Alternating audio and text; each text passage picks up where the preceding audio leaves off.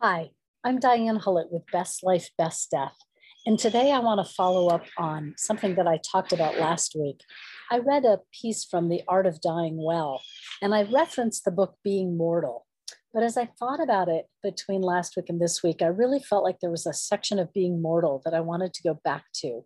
Because what I'm laying out here in these first few podcasts is really this idea of what do we get out of having these discussions about end of life?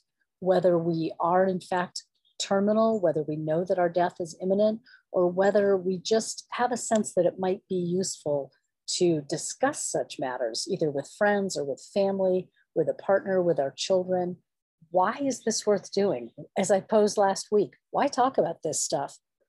I'm sitting outside and there are some construction sounds and occasional bird calls, and my dogs are shaking their collars here and there. So you may hear some background noise, but it's such a lovely day.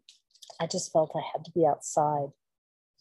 So I'm going to read a piece from the book Being Mortal by Atul Gawande. And this is a section in which he talks about a town called La Crosse, Wisconsin. He says, "Consider the case of La Crosse, Wisconsin. Its elderly residents have unusually low end-of-life hospital costs. During their last 6 months, according to Medicare data, they spent half as many days in the hospital as the national average. And there's no sign that doctors or patients are halting care prematurely. Despite average rates of obesity and smoking, their life expectancy outpaces the national mean by a year." I spoke to Gregory Thompson, a critical care specialist at Gunderson Lutheran Hospital, while he was on ICU duty one evening, and he ran through his list of patients with me. In most respects, the patients were like those found in any ICU, terribly sick and living through the most perilous days of their lives. There was a young woman with multiple organ failure from a devastating case of pneumonia, a man in his mid-60s with a ruptured colon that had caused a rampaging infection and a heart attack.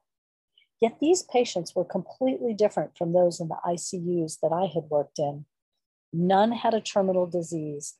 None battled the final stages of cancer or untreatable heart failure or dementia. To understand the town of La Crosse, Thompson said, you had to go back to 1991, when local medical leaders headed a systematic campaign to get medical people and patients to discuss end-of-life wishes. Within a few years, it became routine for all patients admitted to a hospital, nursing home, or assisted living facility to sit down with someone experienced in these conversations and complete a multiple choice form that boiled down to 4 crucial questions. At this moment in your life, the form asked, number 1, do you want to be resuscitated if your heart stops? Number 2, do you want aggressive treatments such as intubation and medical ventilation? Number 3, do you want antibiotics? Number 4, do you want tube or intravenous feeding if you can't eat on your own?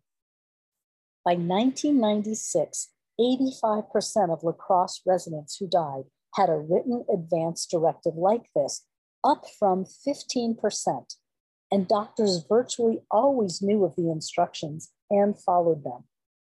Having this system in place, Thompson said, has made his job vastly easier. But it's not because the specifics are spelled out for him every time a sick patient arrives in his unit. These things are not laid out in stone, he told me.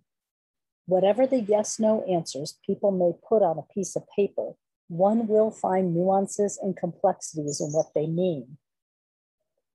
But, he went on to say, instead of having the discussion when they get to the ICU, we find that many times this conversation has already taken place. Answers to the list of questions change as patients go from entering the hospital for the delivery of a child to entering for complications of Alzheimer's disease. But in La Crosse, the system means that people are far more likely to have talked about what they want and what they don't want before they and their relatives find themselves in the throes of crisis and fear. When wishes aren't clear, Thompson said, quote, families have also become much more receptive to having the discussion, end quote. The discussion, not the list, was what mattered most. Discussion had brought lacrosse's end-of-life costs down to half the national average. It was that simple and that complicated. So again, I've just read, starting on page 178 of the book Being Mortal.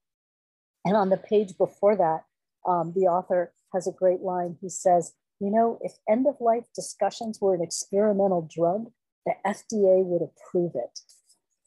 So I wanted to go back to that after what I had said about The Art of Dying Well last week, because I think that Being Mortal is another book that really can open up your thinking about these matters and about whether you want to have these kinds of conversations. I just started a Best 3 Months class this week, and it's got 9 people in it, one of whom has said that she is quite ill. The others seem to be healthy as far as I know so far, and they are very curious and very interested in what they can learn by having conversations about the end of life and mortality. So I'm Diane. You can follow me on Facebook. I'm just working on a new Pinterest account that I think will be fun, and also Instagram. bestlifebestdeath.com is my website. Have a wonderful day.